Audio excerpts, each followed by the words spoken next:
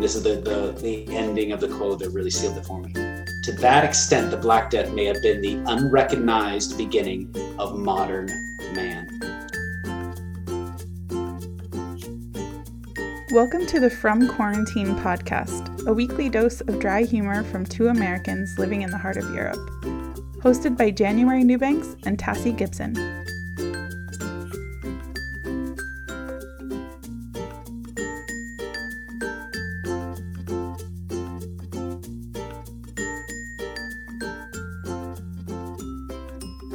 Hello, hello. Hello. How are you guys? Hi, ladies. I'm good. Great. How are you? Excellent. I like hearing so many voices when I say hello. I know. We are back with Dan. And Dan, you are talking to us about the Black Death again because it wasn't black enough or death enough last time. So Well, we didn't get to reactions yet. I mean, we just heard about like what it's like to be a medieval person. Yeah. Now we get to the good stuff. And I apologize to everyone for episode 1. I tried to compound just so much human misery in one go, but it's going to get darker. So hide the rope darker. And strap on in. Yeah, hold on to your butts, everyone. Dan Schmidt's bringing us the Black Death. Oh, I want that to be like a slogan that I live and die by. It's gonna get darker. So Dan, let's just jump right in and do this. Talk to us about the Black Death. So last episode, we talked about what was happening, what society was going through, what it looked like in the medieval times. So now, what's going on? Tell us where we are. What are people doing? Okay, so the Black Death hits in 1347, 48, depending on where you are in Europe, and lasts till about 1353. And so, reactions vary everywhere, but I'm going to just kind of summarize a little bit. If you were rich, you would run away, and flight was seen as a really, a good option because nobody knew what to do. And the miasma theory postulates that it's corrupted air that gives it to you. So head on up to the mountains, but only if you could afford it, of course. And rural areas were not necessarily safer. The death rates sometimes are even worse when it goes to more rural areas. Congregations like in Norway would go up and build communities up in the mountains, and they would be absolutely wiped out. Depending on how religious it was, some people stayed, because if you believe that this is sent from God as a punishment for your sins, you would stay because it's not contagious. And obviously those places suffered very heavily. Florence was 55% plus death rate. To try to prevent it, you might get super religious. So keep in mind the medieval mindset is wholly religious, comprehensively religious. So things like you'd go to your priest and confess. You go on a pilgrimage to your site. You fast. You maybe even if you had some cash, you might pay for a special mass, which is a Catholic thing where they basically have mass for you. And fasting, obviously. But what you see is really interesting. You see pilgrimages are fairly common. If you had a few extra bucks, you might go to a local holy site. But in this case, you see pilgrimages on hands and knees. So it's like super pilgrimage. And so that is it like you're moving happen from the Chaucer era? Because whenever I think of pilgrimage, I always think of, like telling dirty jokes and like we're all walking and drinking together. So so it was moving more towards like an actual religious, deep experience.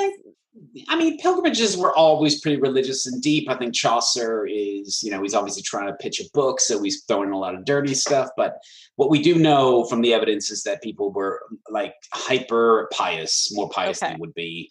Funny enough, I've got some. Is this when like the hair shirts with the monks, the self-flagellation, like, is this when this starts or is this just when it kind of explodes? We'll get into that a little bit later when we talk about flagellants, but there were always people who liked to be a little bit more kind of pain-inducing with like the Franciscans who liked to beg. And I don't think hair shirts started here, but the flagellants, when they come kind of very early on and then grow to like this immense kind of large body of people all throughout Europe. They like to wear those, which hair shirts are just like, that's like flea heaven, effectively. Yeah. So if you're wearing a hair shirt, you're basically asking to get it. You're dead. But yeah, religious responses were very common. And one of the things that you see in the sources is a lot of detailing about bad behavior. So sex, drinking, murder, all that stuff like that. And not so much about the supernatural kind of responses. And that's because obviously bad news makes good news, or if it bleeds, it leads. So a lot of historians think that most people were fairly religious. And some people went nuts, but of course, 90% of what's going to get written down is all of the, the sexual violent stuff that happens. So the religious response is a really good preventive way. And the thing about religion and medicine is that it's free. So confession is free, fasting is free, praying is free, all that stuff. So pilgrimages cost some money, special masses cost money and stuff like that. But so everyone can do it. You didn't need to pay for that sort of stuff. Whereas anything you did with a doctor, so bloodletting would be used for prevention and treatment, but that costs some money. People couldn't always afford that. What you might do for the poor is go to a local wise woman in your village who might have some herbal remedies, or she might even have some spells or incantations or a charm.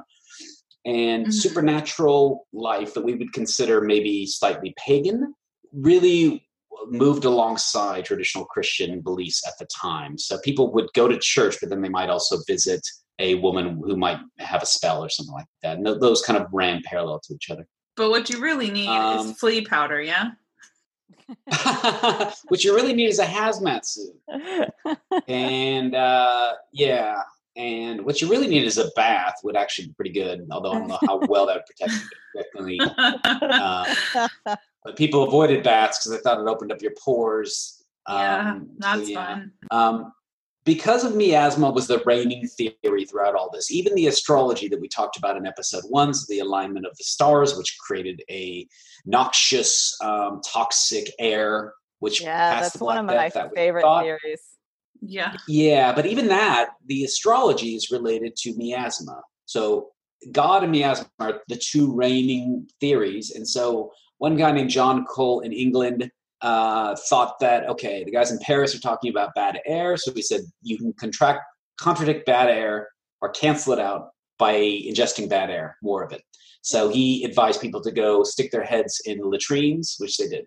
Oh, God. So you might see people inhaling deeply out of toilets. And these are just like one-off toilets. Take the worst festival toilet you've seen, multiply it by about 50, and stick your face in it. Yeah. This is like old-fashioned homeopathy, right? Like, essential oils are a legitimate type of medicine testing. So yeah, people did the opposite. So people inhaled bad things, but they also very commonly see people walking around with bags of herbs if they could afford them, if they could get them, inhaling from those, filling their house with smoke. And I read that this is where when we get the image of like the bird beaked mask of the medieval doctors, that the reason why they had that bit of a bird beak mask was because they had herbs or something to prevent smell in that satchel hanging from the mask, which I thought was really interesting. Yeah, the birds were thought to be immune from diseases. They were thought to be almost kind of like supernatural creatures, and a little bit in that sense, but definitely immune from diseases. Yeah, but that's true. But the wearing of the bird costume was, in a sense, in the embodiment of that bird. So I think the sticking of the herbs in the mask and the beak was just kind of like more of a symptom or what am I thinking about? Yeah, it's more of just something that just happened as opposed to deliberate. But yeah, the bird costume itself, they were thought to be really useful for surviving because they were like hazmat suits. You'd have a very strong covering. You'd have a mask with goggles. You'd be basically hermetically sealed in that bird costume, and therefore fleas might not get access to you. But yeah, people would really try to either inhale scents that were intense, so smoke or latrines or whatever, or block up every hole in their house to try not to let any sort of air in. They would try to avoid bathing, exercise, sex, because they thought that opened up your pores. So social distancing, medieval style. If you were a noble and you had a house of stone, that would be a little bit better in terms of rats who can easily get into wood. And nobles died at about probably an average 35-40% as opposed to 50% plus. And that's a lot of different ways to prevent. There was also the idea of humors. So the humoral theory that you have 4 humors in your body and you have to balance that out. They did kind of, in a sense, try to apply bloodletting and purging. So purging is where they'd give you an emetic to make you vomit or something that would make you have diarrhea. So some of that was going on in terms of prevention. Fun. So did any of this actually help? I mean, did anything accidentally help, or did they stumble across something that they were like, oh yeah, actually, maybe we see the answer? That's a really good question. In terms of prevention, flight sometimes could help. But ultimately, no, I try to make a list of things that actually did help. There's a myth that I haven't been able to support, which is that it happened during the 1665 outbreak, which is they killed 20,000 dogs and 100,000 cats. And that obviously made things worse. So the Pope consecrated, this is Pope Clement VI, consecrated the Rhone River in Avignon. And basically that allowed them to use that as a plague pit. And to, if you imagine this river and bodies being dumped into it, sometimes probably hundreds a day, and they're all kind of collecting where the river slows down. Oh, God. That would actually be useful as far as prevention, because wild pigs and dogs would dig up mass graves that the authorities had dug and drag the bodies out in the open. And that would not obviously be good for, I don't know if it would increase the Black Death with the flea population, but because those animals who would eat would actually die of the Black Death as well if they ate a dead body that was infected with it. Consecrating the Rhone River, not horrible. What else? Oh, sometimes people wouldn't touch food unless it had been quarantined for like a year. So there's evidence of people saying if food had been recently brought off a ship, they didn't touch that sort of stuff. So they did have an awareness of an infection and contagion being passed even through food, not just people. But the only person that I have that actually survived the Black Death kind of deliberately was Pope Clement VI. So his doctor said, listen, do these things. Quarantine yourself in your room, your papal kind of, room that's probably all gilded and shit. Have 2 bonfires going at all times, filling the room with smoke, and don't see anyone for like months and months and months. And he survived the Black Death, whereas cardinals, bishops, pastors, monks, nuns, might die of lung cancer, though. Yeah, that's right. I was going to say, people are complaining about wearing a mask. That's what quarantine looks like. That's right. So the recipe for surviving the Black Death in the Middle Ages is A, be a pope, have a huge ass palace, 2 bonfires going at all times, and don't talk or see anyone for a year, and you'll survive. That's basically all that would work. There is speculation that the smoke from fires in a home would keep the rats and fleas away. So that could be useful. But again, you think of a medieval home, even if it was made of stone, but anything peasantish would be wood at best. You've got so much porous stuff going in there. Fires are expensive too. You don't have an unlimited supply of wood in places. So the answer to your question in terms of prevention is no, unless your city quarantined immediately. I'll get to some examples of success stories, but the thing about Yersinia pestis, which is the Black Death, is it's actually easily treatable with antibiotics. It's hard to say because we don't have this version. The versions that we have now, if you get the Black Death today, the versions that are common sometimes in Asia or in the United States, if you get it, you're not going to die probably. They will pump you full of powerful antibiotics and you live.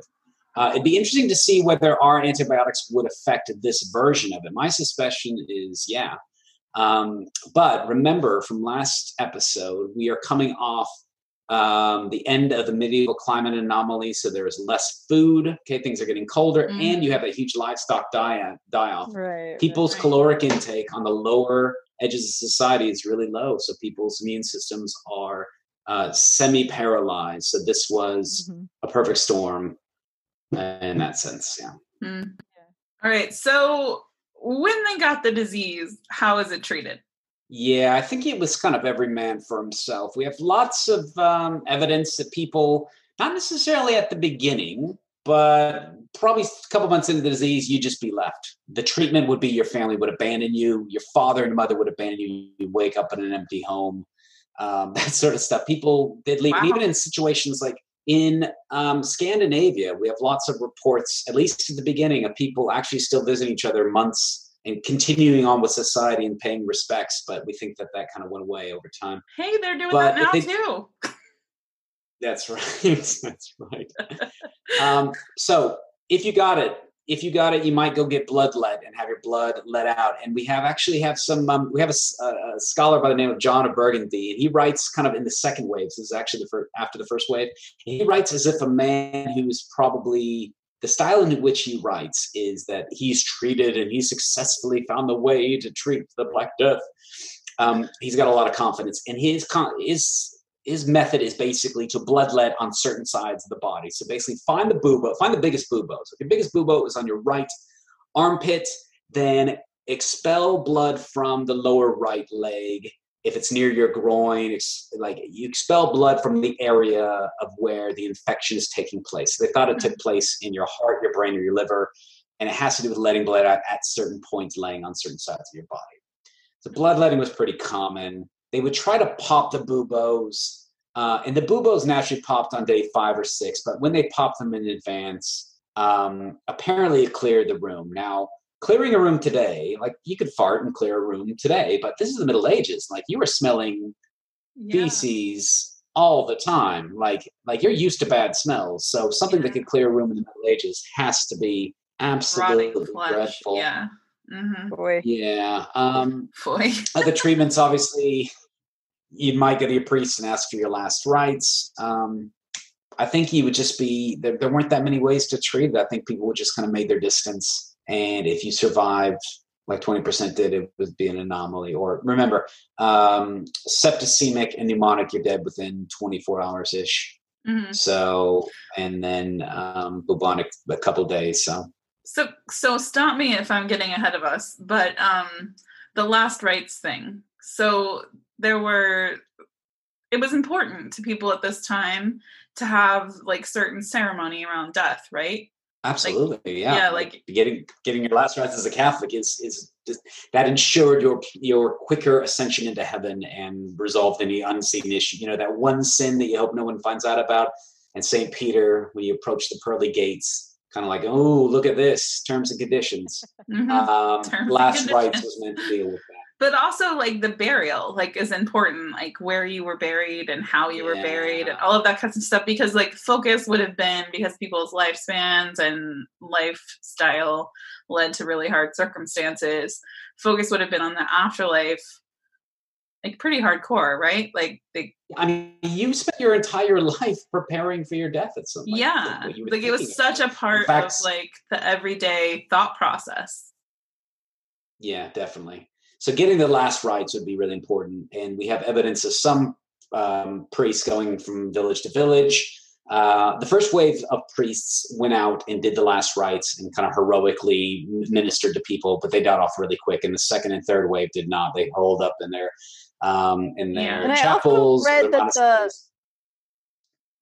read that the Pope actually in the end said that anyone that died without the last rites, like God knew the plague was there and that they would be fine, right? But it's interesting because you have mass graves at this point, right? So like people weren't getting buried, like their family members weren't getting buried because like the bodies were just piling up. I mean, like Tassie, you and I live near Kutna-Hora, where there is like a famous ossuary, and the story that go behind that, there's also war involved in it, not just plague, but is that people would just throw the bodies over the wall.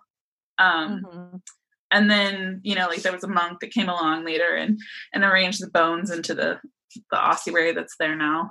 But it's just interesting, like as a family member, how would you feel about the fact that like your family members weren't getting their last rites? Like, I think that would affect the living, more than like the people who are dying. Yeah, not getting my last rites.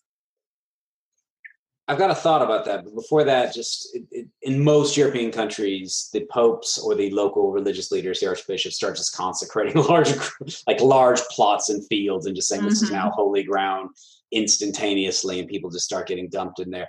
Does that satisfy? Of like how you would feel, I mean, that meets the minute they say it's consecrated ground. I guess it qualifies. But to address your question, or your thought, I think if 50 to 70% of your society is falling ill and dying, then you're probably going to think this is God who's causing it anyway. So the idea of where somebody's buried and how they exited, that's in the context of God unleashing the end of the world on you. So I don't know if people would be that worried about that. They'd be worried about. At that point, you're just like moving on.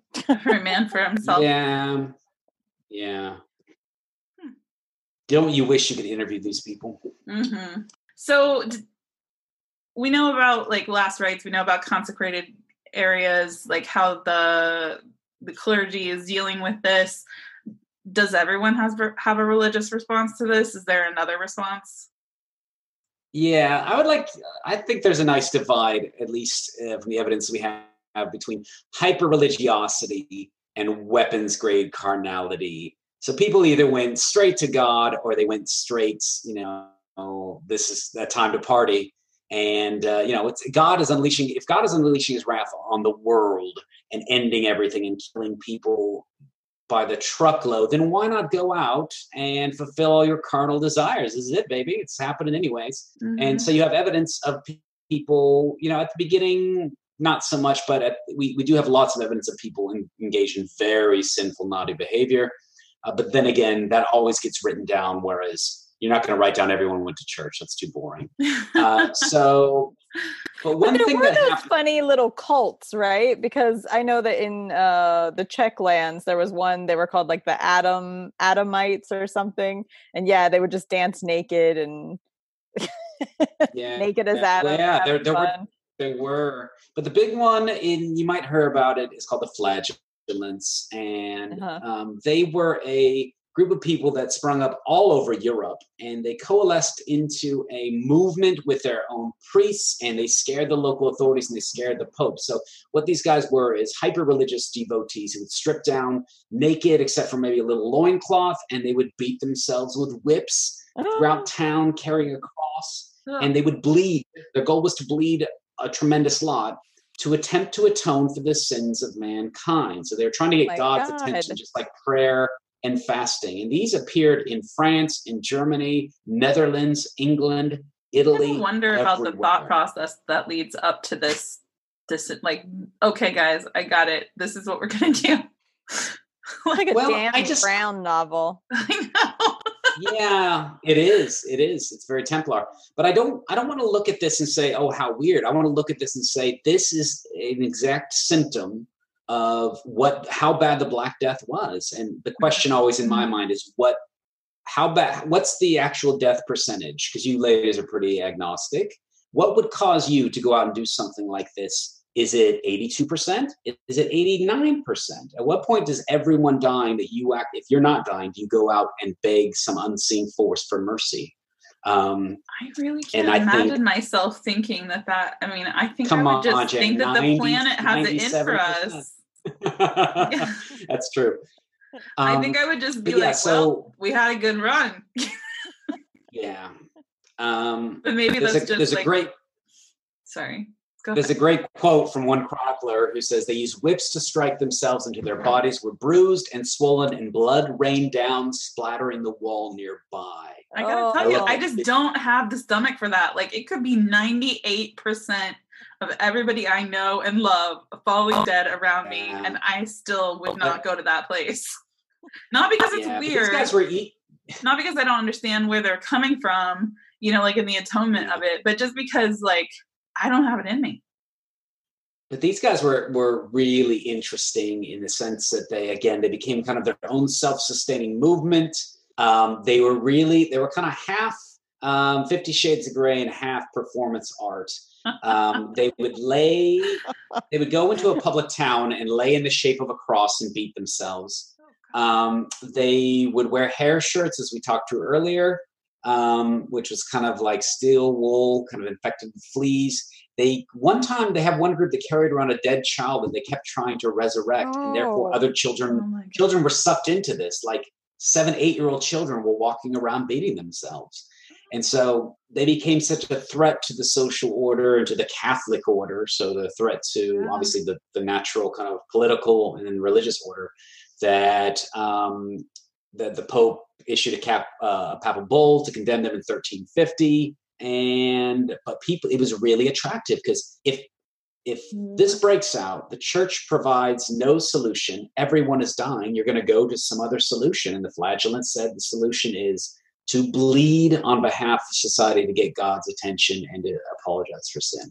I don't know. I feel like that's a really tough missionary sell right there. Like, I don't know how. Well, I don't know what percentage of people actually did this. I'm sure you don't have like an exact number, but like enough to get a papal bull and enough that it was a pan-European movement, which is weird. How does somebody in Italy communicate with someone in the Netherlands about this, unless someone hears a story? And this might be kind of, in a sense, a moral panic or a mass panic situation. But that happened and it got everyone's attention. But again, if it bleeds, it leads. We probably have a lot of records about these guys because it is so fantastical. So the exception, in a sense, proves that this probably didn't happen that much. I don't have any firm numbers, but what I did want to say is in addition to the Flagellants and the religious response, we actually have across Europe a lot of examples of religious people being attacked. So the cardinal legate in Rome, so a really high-ranking cardinal, was riding out one day to kind of like wave at people. You know how they do that royal wave? That's kind of like, I have more money than you. Some guy pulls out a crossbow and shoots him in the head, and he races back, and he's still got a crossbow bolt inside of his red kind of cardinal hat. And after that, he only goes out wearing priestly body armor, like basically underneath his priestly clothes. In England, you have anti-clericalism everywhere with attacks on abbeys and monks, so they try to burn it down. They attack bishops, which are so why are they doing this? Like they're mad that like they're not doing their job? I think it comes from you devote your life to this institution that promises to keep you safe and promises to have the answers. 6, 8 months, 12 months, 24 months into an ongoing pandemic and people are still dying. And these people, by the way, the Catholic Church during the Black Death is getting incredibly wealthier because rich people are leaving them all of their money because they're hoping to get some time off purgatory. So it's number one, once the Jews and the normal scapegoats are out, you need someone new to blame. It's the fact that the Catholic Church is wealthy and they weren't, and just generalized anger at this institution. You put all of your hope in having nothing to say in terms of a global pandemic. What I find interesting is like two modern parallels to this. Like I would say the fact that a lot of people don't want to listen to science, and so they do things like rub bleach on their bodies or like do these ridiculous things, which also like hurt and scar and maim. I think can maybe that desperation that you're talking about, Dan, you can see that modern parallel in people doing ridiculous things. Yeah, like rolling up on like a government building with giant guns demanding freedom to not stay home. Well, well, I was thinking physical, but and then also that parallel of what you were just saying about the anti-religious, like I would say that's an anti-institutional sentiment that I think you are also seeing. Yeah, absolutely. And with COVID right now, we're seeing lower mortality than we expected. Yeah. But imagine turn that up to 10% or 20%. not even anywhere near the 50, 60, 70% the Black Death produced. And you're going to see people striking out at any institution they put faith in. They're going to attack teachers, lawyers, and doctors, because these are the people who have they have the wealth, and, you know, in a sense, they're the captains of industry in terms of finance, but also they're the ones that are supposed to know what's going on. So that is an interesting parallel task, because like the government is supposed to be like the gatekeepers of health and safety for us now. So they're kind of the institution to strike out at this point. Yeah, I find it very fascinating that humans are unbelievably consistent, even when they appear to be so foreign. Yeah. That lizard brain's real strong. It is. That's exactly what I was going to say. That fear will paralyze every other emotion and logic that governs you and takes over. So. I remember when I was pregnant, getting coached by different people about birth leading up to it. And one of the things that they talked about was like trying to be as calm as possible, because your fight or flight response, like once that triggers and you have like a fear response to what's happening, it can actually slow down and stop your labor, which can actually really complicate things. And you're more likely to like have a complicated birth and more likely to hemorrhage, things like this, because it's that fear triggers, and then your body just is like, I can't have this baby now. I need to protect it. Amazing. And then stops everything. Human. Yeah, I mean, fascinating. Yeah. So Dan, what's happening? All the people are dead. We're fighting against the church. Is there any sort of society? Like, what does everyday life look like? Yeah, I mean, I want to talk a lot about exceptions and fun stuff, which is all the chaotic stuff. But all right, tell me all the exceptions. In general, I don't want to overstate it, but society breaks down and then restores itself very quickly. Obviously, the nobility and the aristocracy have a lot to lose and a lot to gain by restoring order. So the plague comes back every couple of years up until about the late 1600s. So society breaks down, falls apart, comes back. Things will change, which we can talk about at the end. But here's some interesting kind of things that break down with society. So lots of chroniclers are writing about, one quote I love is, however, the greatest cause of grief was provided by the behavior of women. So it's not the complete breakdown of social order, people dying, being thrown into pits of the river. It's the fact that women's behavior, this male obsession with controlling women. Some chroniclers mention that women are running with foreigners and giving birth to bastards. Oh, there's notes. How horrible. There's notes in the. I know. It's nuts. There's notes of in the 1360s is interesting. They make comments about incest, and they comment the fact that it was like the last time. So sometimes the second or third wave of Black Death, we have notes, and they're like, oh, this is like 2 waves ago. They did this again. So, again, is this one instance? Is this thousands of instances? We don't know. Another comment from a scholar by the name of Johannes Knoll, and said, it's not only in the laity, so this is people who go to church who behave like this, the nuns in the convents also, neglecting their rules, abandon themselves to carnal lust and deem that by voluptuousness and excess they will prolong their lives. So you have naughty, I know, reports of naughty nuns doing all sorts of stuff. And then, of course, that is interesting. Sorry, just to make a note here. That is interesting because, like, when I was doing some research for this podcast, I just a quote from one of the historians in our time kind of stood out to me, where they were talking about like the outbreak of theft and extreme licentiousness, because why not? Who's going to be around to catch me? I just do what I want. And he made a comment about women having fashions to show their asses. And yes. So I started thinking about this. I started thinking about this because, like, Okay, so the heart symbol that we use now is just like an upside down ass, whatever. But I was thinking about like, what is it about the male brain that is actually attracted to the ass? Because like women talk about being attracted to the ass, the men, they have the obsession, right? Absolutely. I think this is another podcast, Jan, we need to talk about. But especially right now, or a subscriber only episode. But especially right now, it's such a like the ass is having a moment, you could say.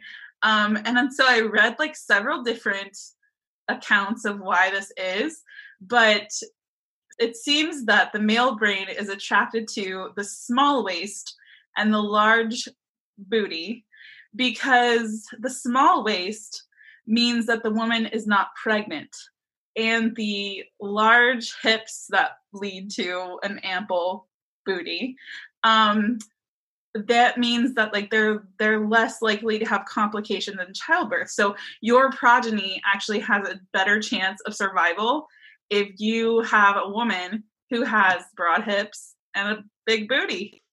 Yeah, of course. Well, of course. But anyway, if anybody needs like the reference to that, in case you're going to look this up, it's from, the quote is from an evolutionary psychologist named Gordon G. Gallup Jr. of the University of Albany. Awesome. A lot of husbands are really happy, see now, because I can quote that at their wives. It's not my fault. It's evolution. It's evolution. What I want to talk about really quick, because you kind of mentioned it, was merrymakers. So we have a lot of different weird evidence of people just going ballistic and dancing and drinking and singing, but actually for different reasons. So you have accounts of monks going past villages that were merrymaking and asked them, why are you all dancing and beating drums and singing, playing flutes? And they said that they thought that this would keep it away. They actually thought it was a preventive way to stop the Black Death from spreading. Other ones were blowing trumpets and dancing and they did it, other villages, because, the world is over. So let's just party. Let's See, dance. Those are my people, not the flagellators. Like, it's those people. Those are my people. Okay. Yeah. So lots of extreme responses. People were scapegoated, believing they were poisoned wells. And then we'll get on to other scapegoats a little bit later. But lots of extreme responses. You can read about this stuff all day, and they're varied across different regions, of course.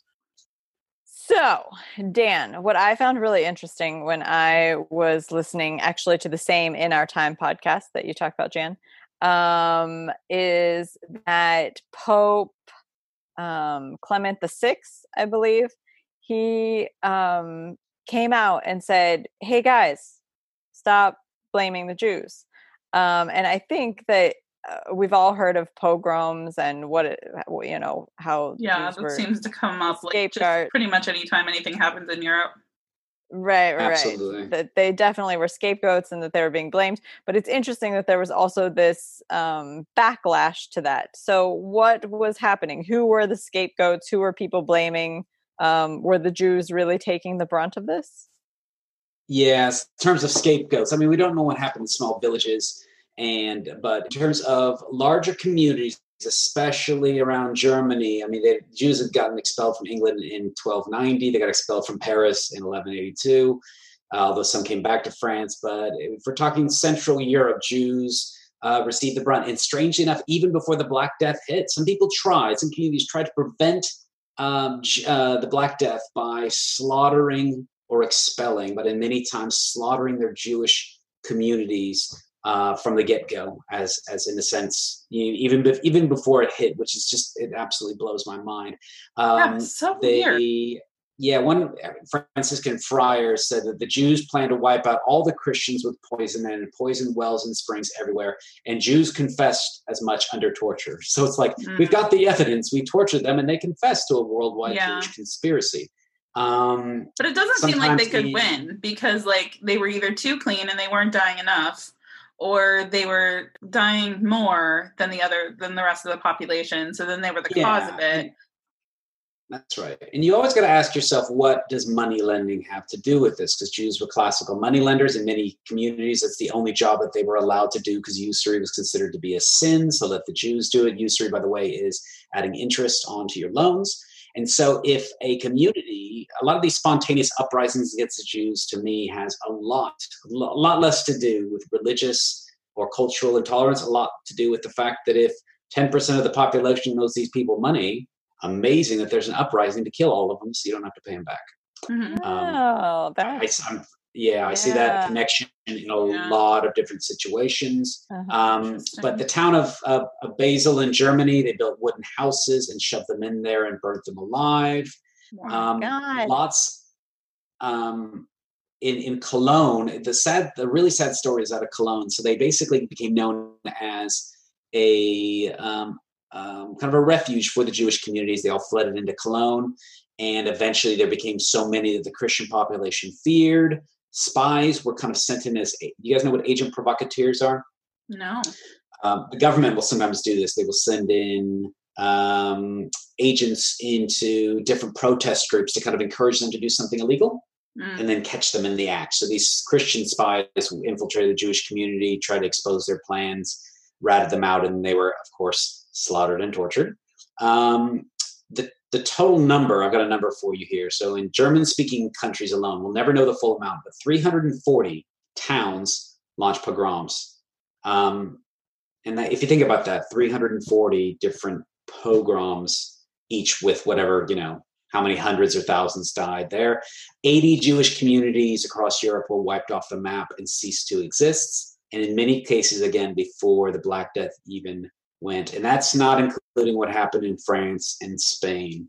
We have some good examples, like you said, Tassie, in 1348, Pope Clement VI basically said, the Jews are all dying too. This isn't their poisoning of the well. They are dying in just as many numbers. If you are blaming the Jews, he actually says you've been seduced by the devil. So thank you, Pope Clement. Maybe a little bit too late. You could have said that in 1347. And then you have outliers. You have the Duke Albert of Austria in 1349, basically ordering protection for the Jews for a while until the pressure became too great, and then he rescinded that. But you do have some examples of European leaders protecting the Jews, hiding the Jews, but they were the main scapegoats. And then I think after that, you didn't have anyone to blame. And then fascinated minor by this like compulsory, and it seems like we just can't control this thing inside us that needs to blame someone for what's happening. Like it can't just be, like a disease that starts with bats in China. It has to be like a Chinese disease. Like it can't be, just a germ that comes through a flea. Like it has to be like the Jews or women or whoever else they want to blame. Yeah. There's a lot could be said on that, Jan. I know. This isn't a psychology podcast. Sorry. No, it's a discussion. No, it's a discussion for another podcast. I'm resisting your carrot to follow that trail. I'm not going to do it. So we talked about the bad and the ugly. Were there any good? Yeah, who are our heroes, Dan? Who are our heroes? Yeah, I mean, there's not a lot of evidence for it. And can you guess why? We don't have a lot of physical evidence for all the heroes that bravely, supported those dying during the Black Death. It doesn't make a good story. It makes a great story, but they all died. Like they literally, those first responders got wiped out. So we do have lots of evidence, or some evidence of, priests and monks administering to the poor, taking care of them, priests going out to the villages. But you get that first wave and they do not return back. What you do have is an interesting, you have a word called mendicant. And those are the orders like the Franciscans that were focused on or pledged to poverty and living very simply. And they had a kind of a resurrection during this time. So where all the priests, the second and third wave, stayed home, these Franciscan friars would go out and actually treat people. So they got a big boost. They kept going out and obviously dying in large numbers, but they lived amongst the people and took care of them and would try to, in a sense, minister to them. So yeah, some Franciscans from St. Francis, that order. You do have some guilds in Italy that open up orphanages and take care of needy widows. A lot of it had to do with the fact that they had more money than they knew what to do with, because people are dying, and so the guilds are getting richer because there's less people in the guild. And then, I mean, there's a story of a town called Eyam, E-Y-A-M in England that got the Black Death. They self-quarantine and sent a message to their nearest villages saying, we will not leave, and we will kind of contain this as long as you just leave food for us. And they did. About half of the 500 people there died, but no one else got the Black Death around them. So they kind of took the brunt of it for everyone else. I read a BBC article about them, and they interviewed the vicar that's living in the vicarage there. And it was lovely. It was a really interesting article. Yeah, but no, there's not a lot of the heroes have gone unseen effectively. And you wouldn't expect a lot of heroes when everything breaks down, or at least the evidence to come through. But we do have some. To me, it's those Franciscan friars who continue to go out and keep contact, bring news, probably bring food in the midst of the crisis. Mm-hmm.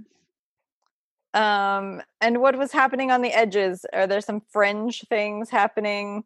Outliers, things that are countries or regions that are not experiencing this in the same way? Yeah, I mean, so Iceland misses the Black Death, at least the first wave, because there is a ship that is going from Reykjavik back to that went to Bergen to pick up goods from Norway and is headed back. And right as they're about to leave, they notice a little mini outbreak of the Black Death. And so the ship doesn't go, and Iceland does not catch the Black Death at all. They missed the whole thing because that one little ship left on a certain day. So it was a one-off. They got hit hard on the second and third wave. Milan maybe had death rates of about 15-20% on the first wave and got smashed the second wave, because they were headed by a despot and a certain family.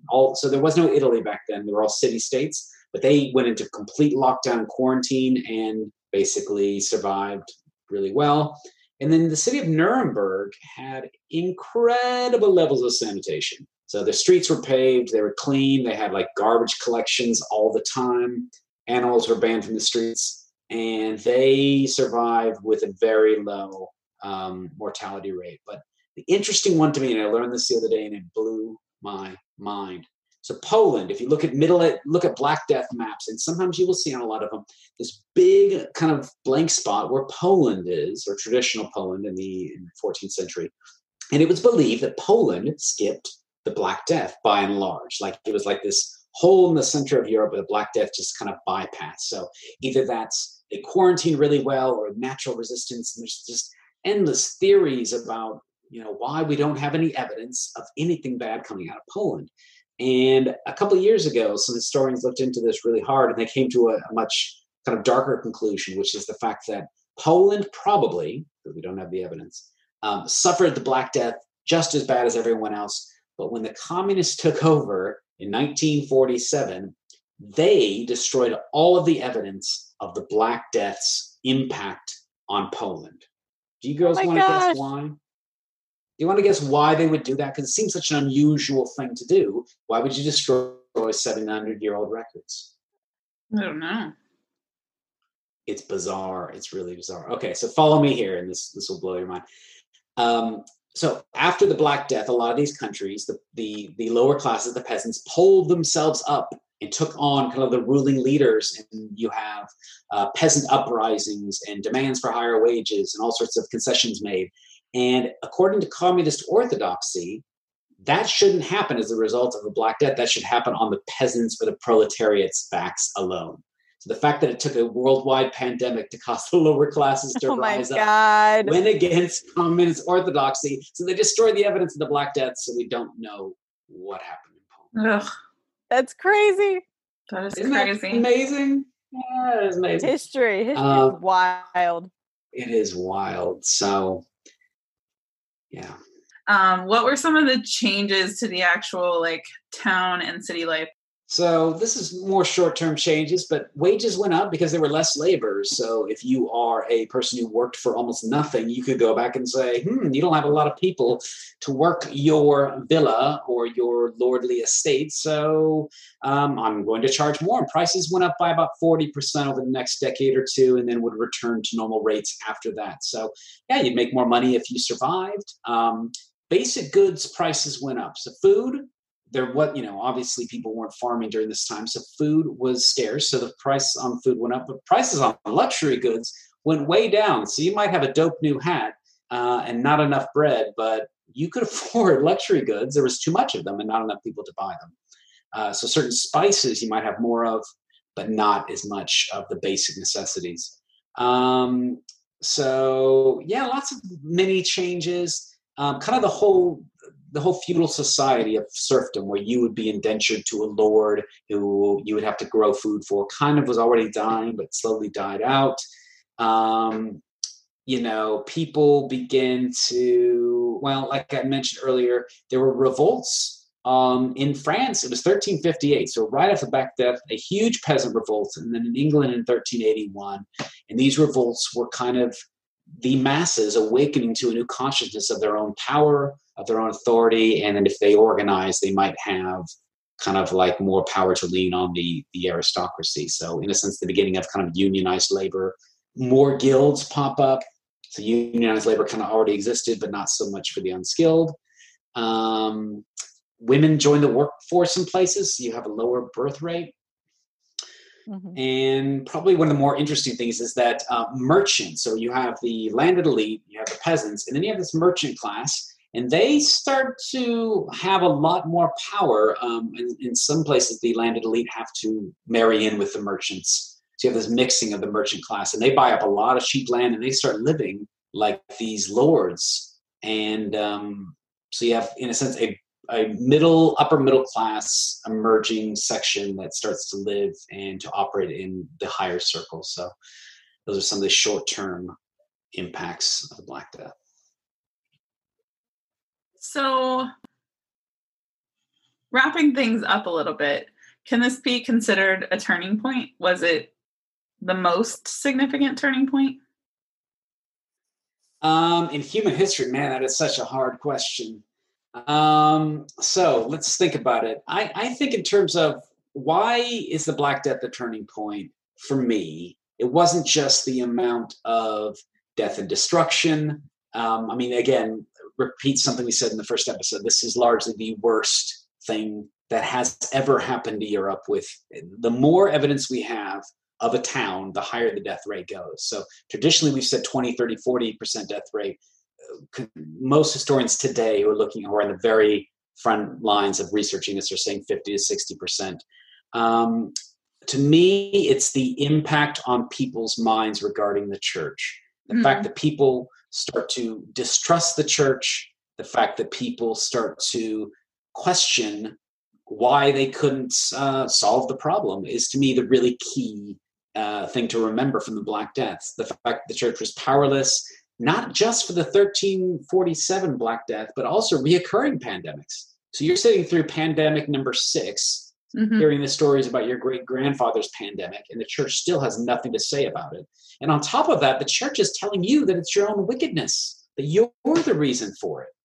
And you might believe that for a couple months and then beat yourself with a whip occasionally, but after a while, you're going to think, no, the church has gotten richer through this because all the rich people who are bequeathing them all their money, it's already corrupt and they're selling indulgences. And then all of a sudden, you cannot stop this thing that's ripping us. And some historians actually say that the Reformation that begins in 1517 with Martin Luther, that tears the church apart and begins kind of this process of the Renaissance, although it was already going on, is really rooted in the Black Death. And so that's something that's new to me. I've taught this for years, and I've never really connected, but they're not that many generations apart. We're talking 150 years between the two, but the anger and the disgust is welling up during this time.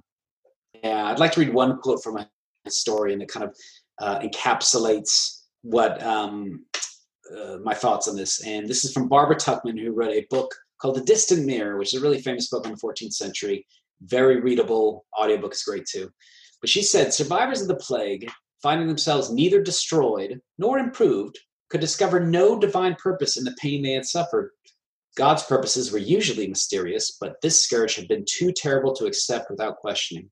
If a disaster of such magnitude, the most lethal ever known, was a mere wanton act of God, or perhaps not God's work at all, then the absolutes of a fixed order were loosed from their moorings. Minds that opened to admit these questions could never be shut again. Once people envisioned the possibility of a change in the fixed order of society, the end of an age of submission came in sight.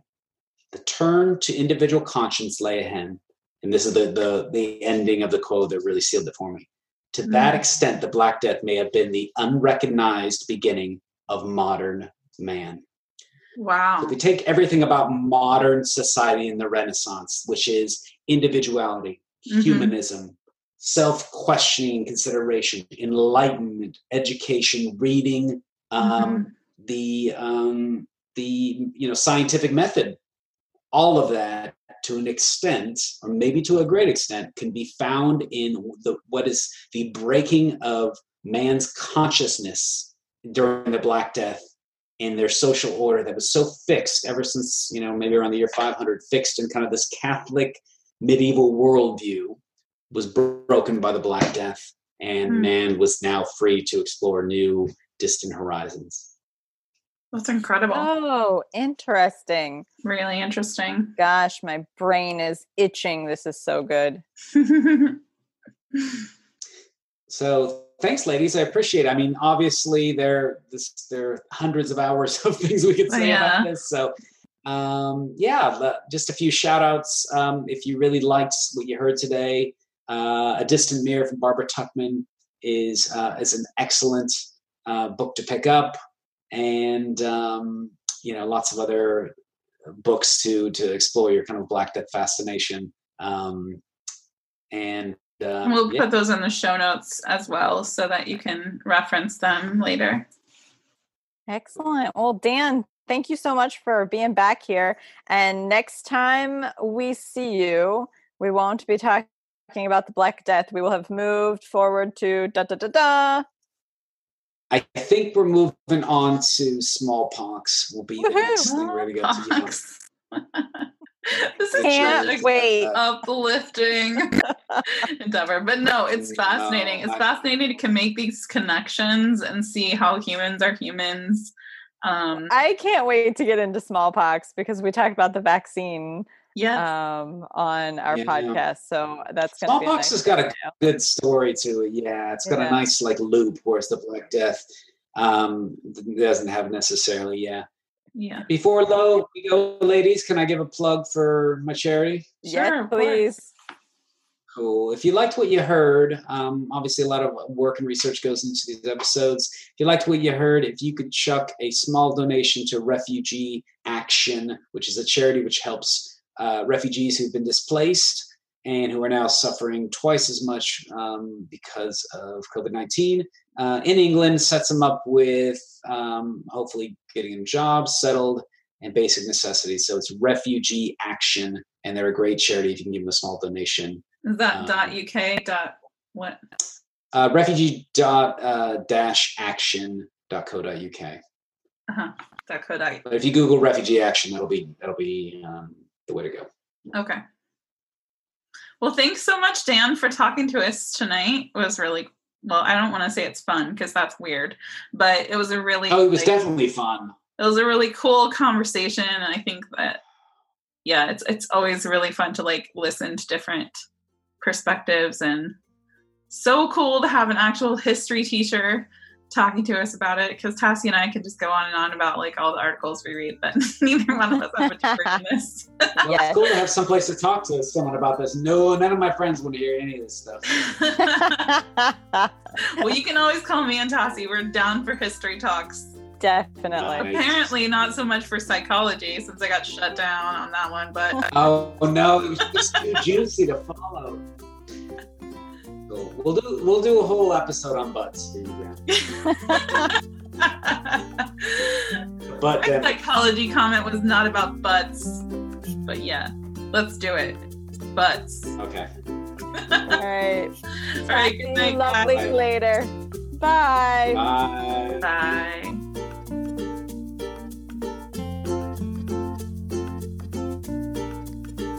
Thanks for listening to this week's episode of From Quarantine.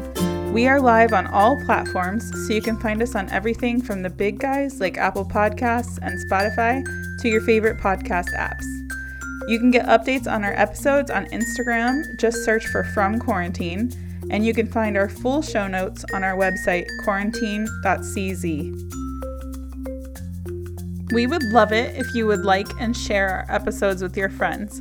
But if you could also take a moment to rate us on Apple Podcasts and Spotify, that would help us out tremendously. Thanks again, and we'll see you next week. This podcast is brought to you by the coronavirus outbreak. Live together. Die alone.